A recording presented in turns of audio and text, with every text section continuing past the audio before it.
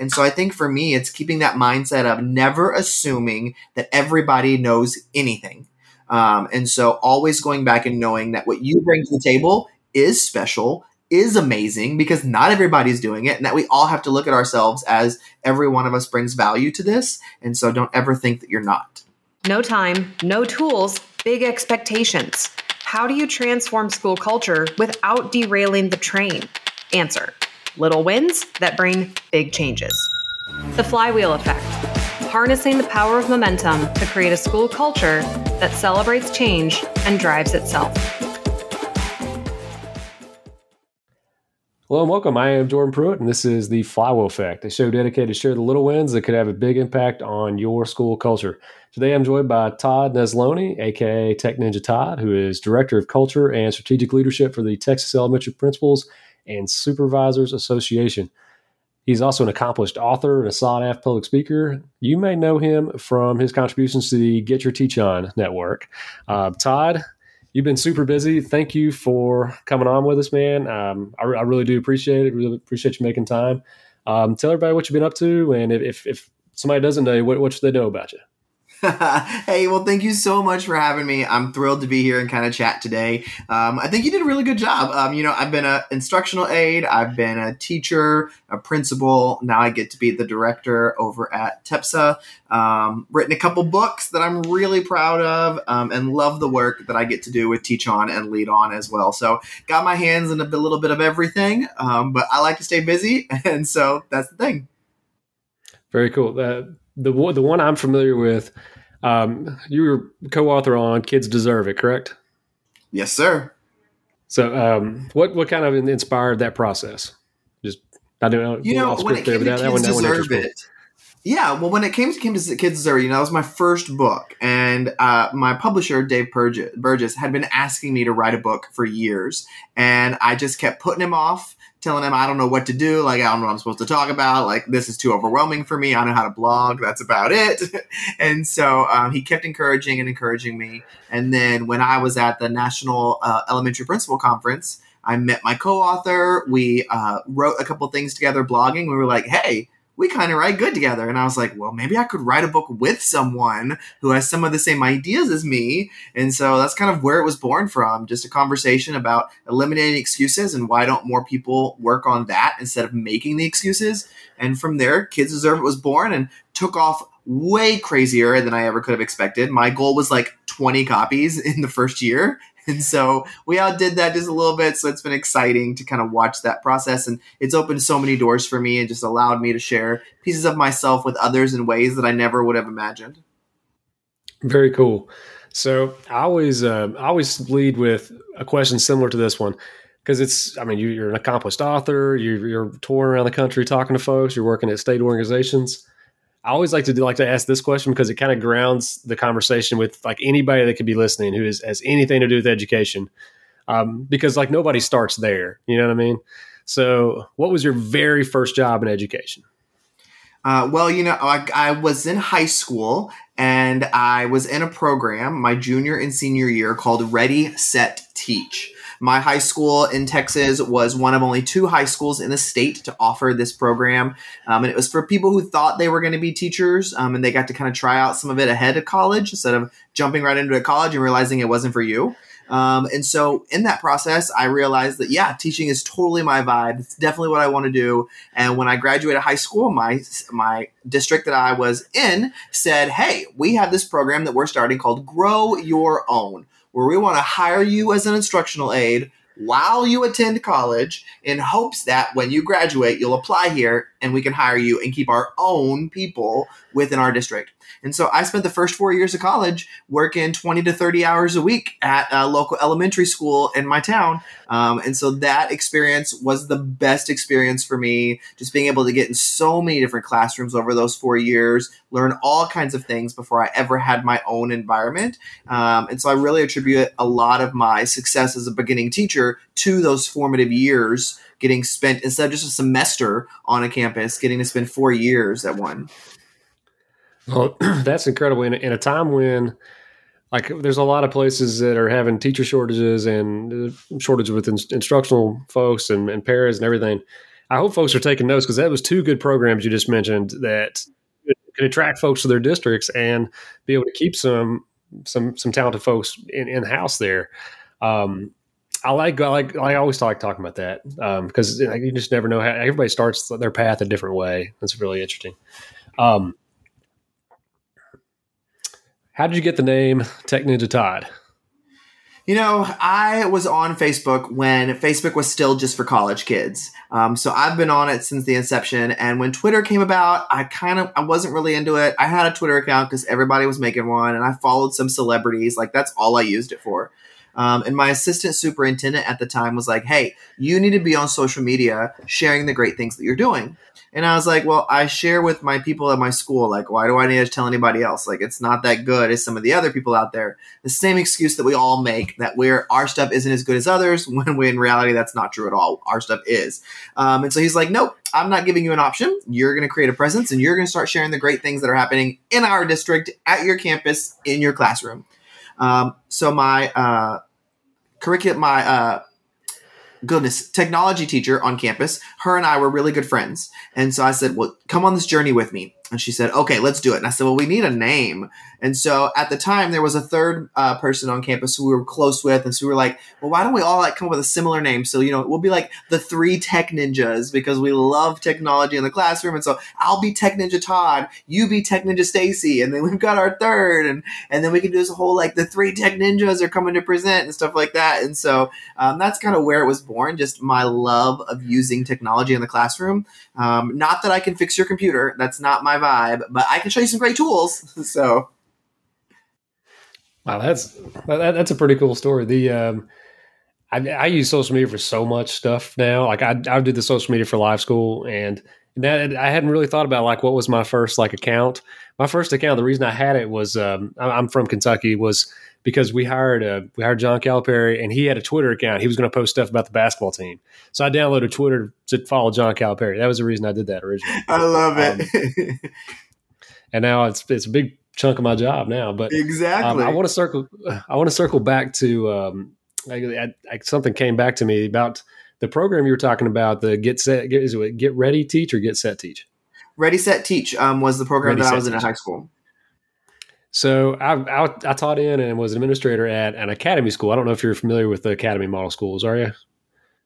So they basically it's high schools, and you go through a freshman academy, and then you get to choose 1 to 5, depending on how the school's set up, of and ours was like a professional type job. So it was things that were like entrepreneurship, legal, and then there was a teaching and learning pathway in it too. So all your classes are supposed to be connected to the career path you're thinking about going down as a sophomore. But one of those was teaching and learning, and it's similar to what you were talking about with that program, which your program predates this one quite by a little while. But I like that idea because the kids, they would, part of their work in school and their content was going observing teachers teach, and not really being all that concerned with, I'm sitting in this science class, really taking notes on why are they doing the way they're doing it? Do you know what I mean? And I just think those are really good ideas, because if we can get more folks trying it out early, you have more folks who are interested, and they can kind of see the good things about it. Well, and you make a great point that when we learn the most when we see successful people in action. And so being able to get in there and learn from people who are doing it every day, that's so powerful. Yeah. And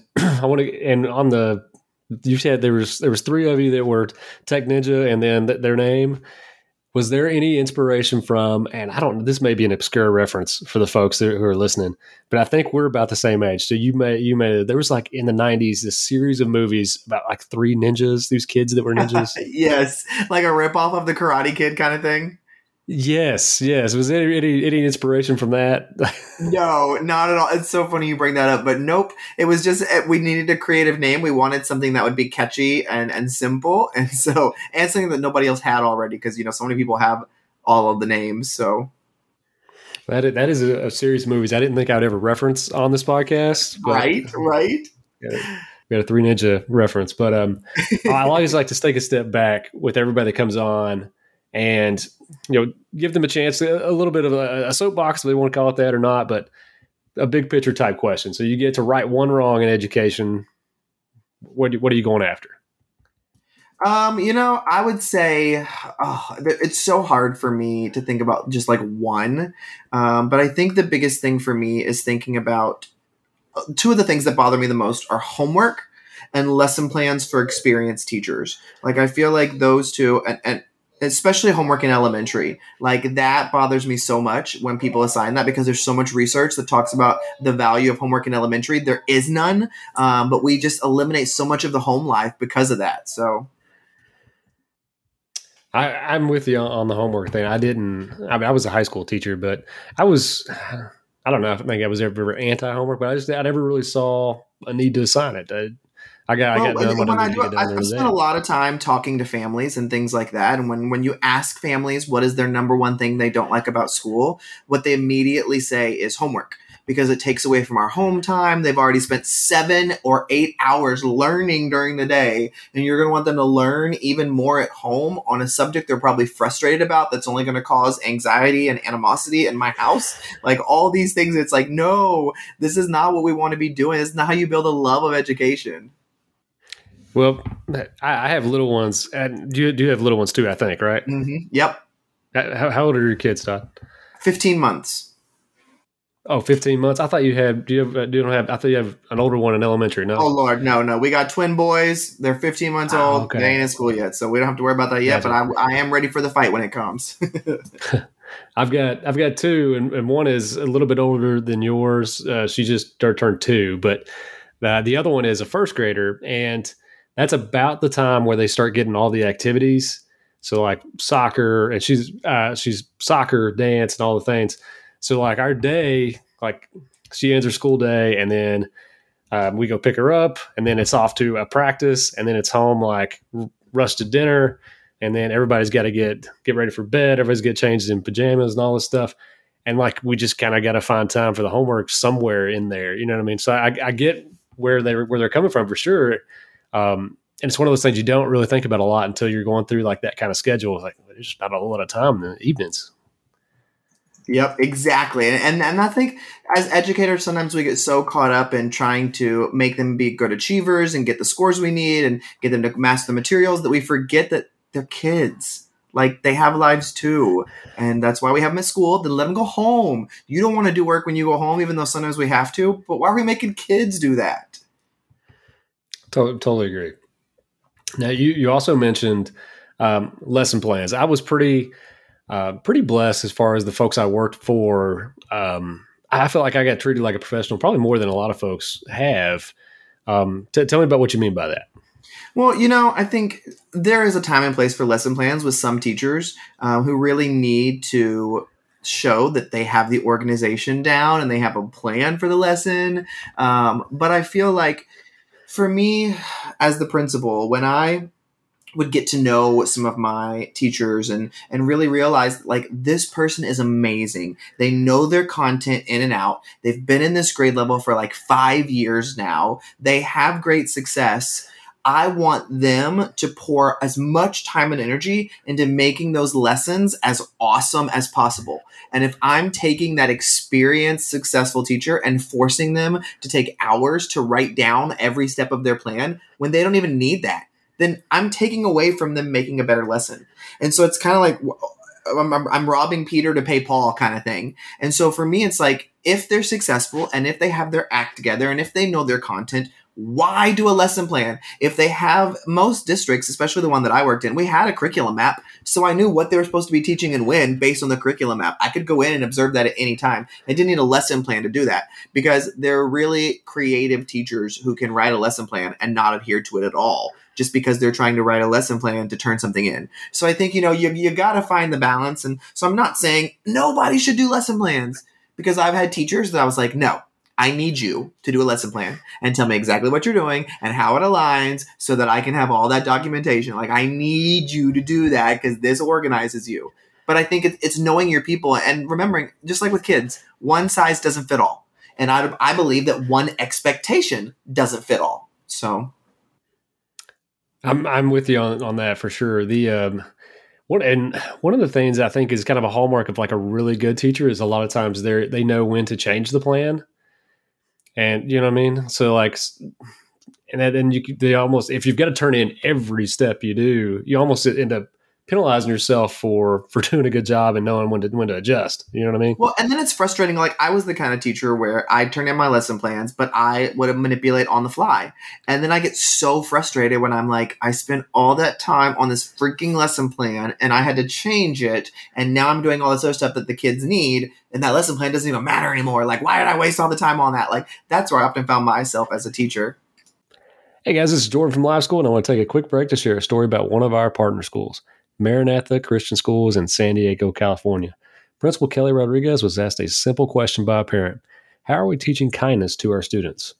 Well, she thought, surely we are. Of course we are, aren't we? She realized even if it was happening, it wasn't happening in a codified way, and she set out to change that. She set on a house system in the hopes that she could instill empathy and kindness in her students by strengthening the community and camaraderie of her school. And the results have been astounding.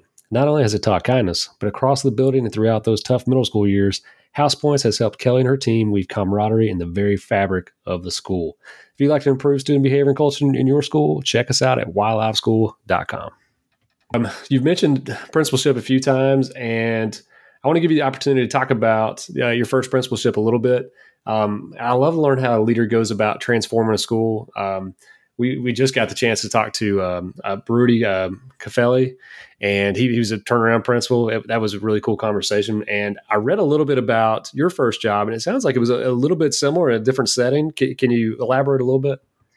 So I was definitely thrown into the fire very quickly. I was a teacher who got my master's degree and my principal certification with no intention to use it at all. I loved being in the classroom. I didn't want to be a principal. I just wanted to have a master's, to be the first person in my family with a master's.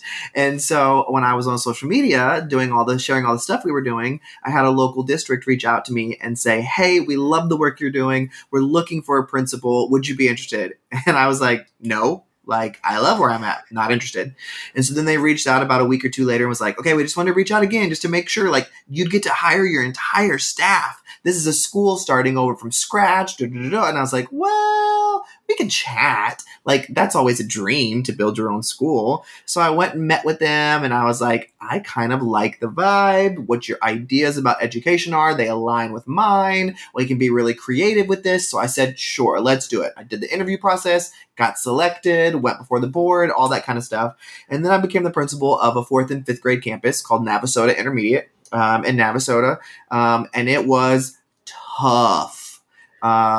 I will say, I kind of describe it like a rose.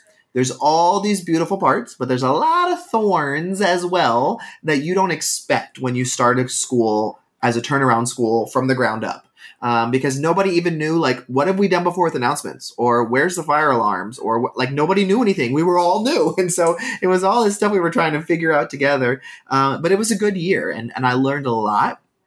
I learned that there are a lot of things that I was going to have to do differently within myself and lead differently. So I really was able to grow myself a lot.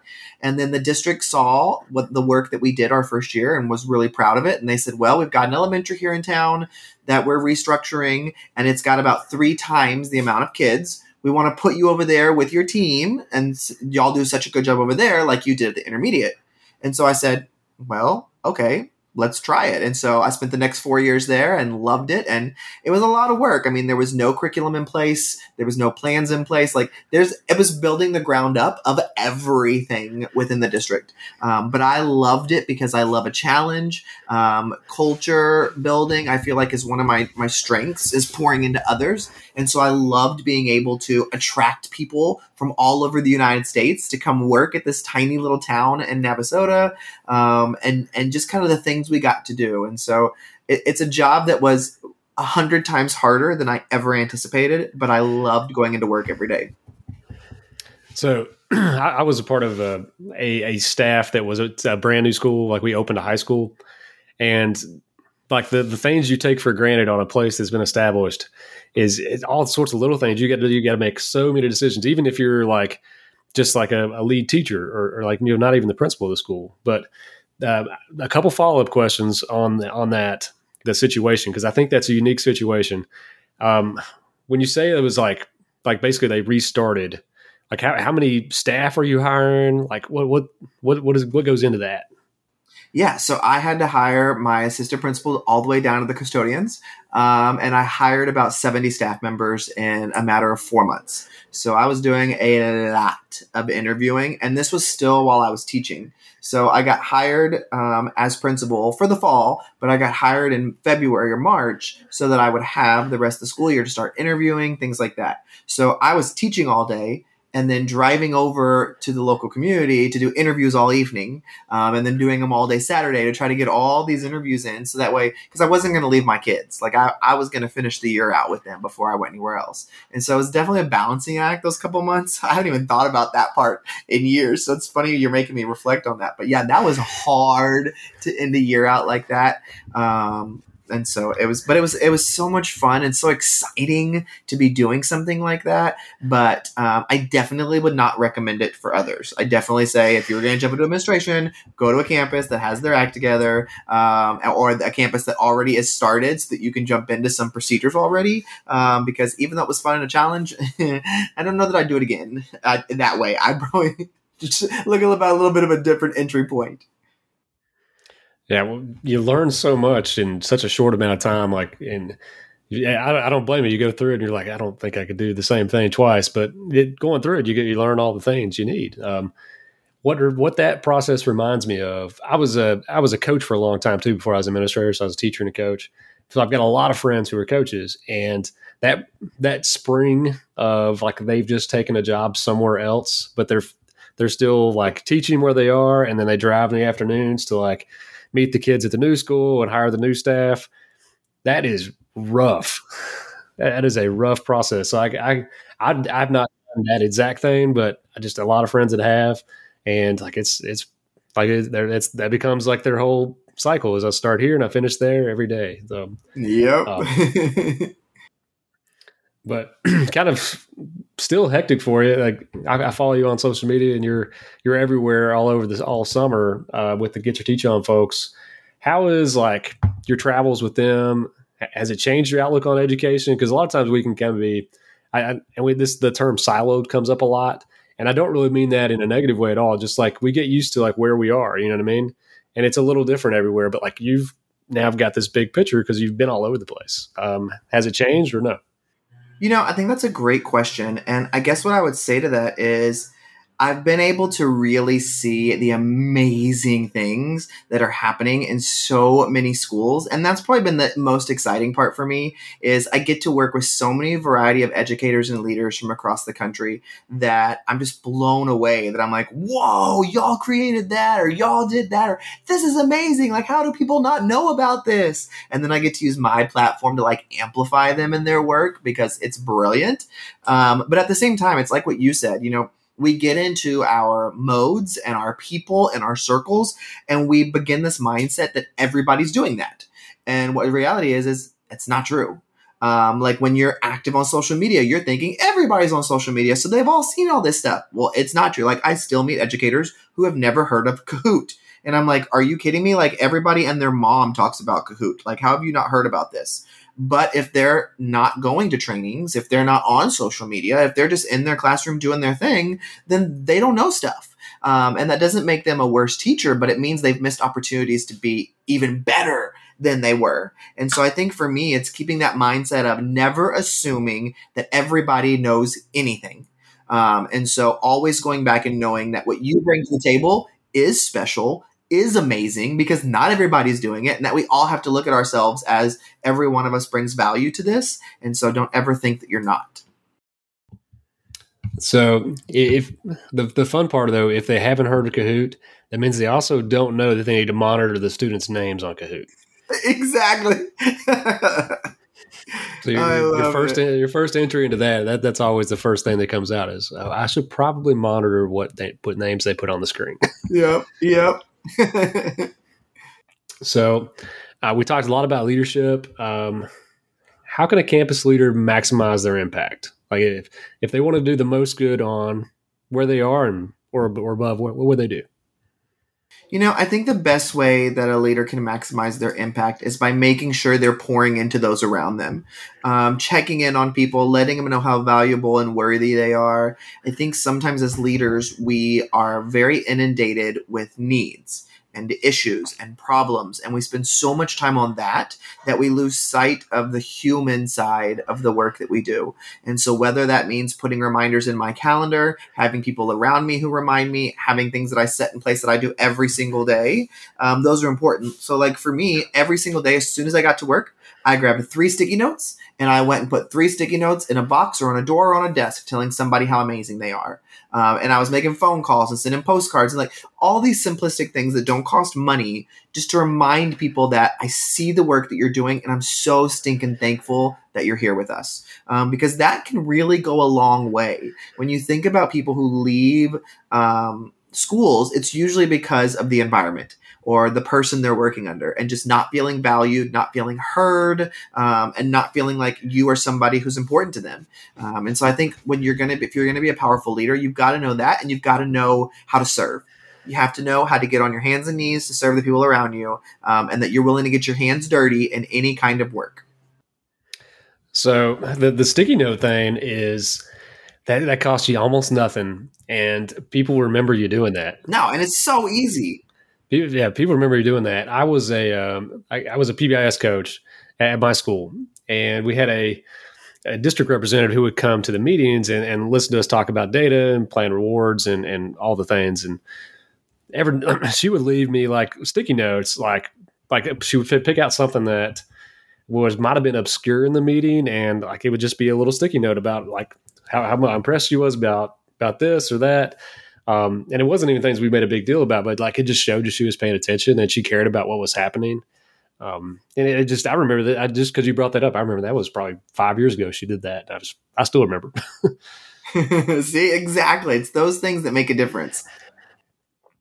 Well, Todd, how can folks find you? All your socials, what are you working on going forward? Anything you want to plug? Now's the time. Well, I'm really proud of my latest book that has come out. That one's called In This Season. It's my first book that's not for educators. It's meant for anybody who's looking for some hope, some reminders. I describe it as it's not a book meant to be read cover to cover. I wrote it with 3 of my friends and a brilliant illustrator out of South Texas. And it's a book that you pick up and you can just find a word that speaks to you, turn to that chapter, and you read that chapter in less than a minute. Just kind of like a devotional type book where you just find something that speaks to you, get a dose of hope, inspiration, see some artwork that goes with it, and start your day. And so I'm so stinking proud of that. Also, I'm loving the work that I'm doing with Lead On and Get Your Teach On, and just making sure that we continue to pour into educators and celebrate them and leaders from across the country. We've got several regional events, then our national events in Dallas this next summer in 2023. So that's super pumped. I'm super pumped about that. And then I love pouring into people. So I'm still speaking all around. So I have people hire me all the time to come in and work with their school or work with their district or just do a keynote. And so I'm loving getting that opportunity just to spread a little dose of inspiration and hope to others. Well, we will have all that in the show notes. And we thank you very much for giving us your time, Todd, today. And we will keep in touch, man. Thank you. Awesome. Thank you so much for having me. The flywheel effect, harnessing the power of momentum to create a school culture that celebrates change and drives itself.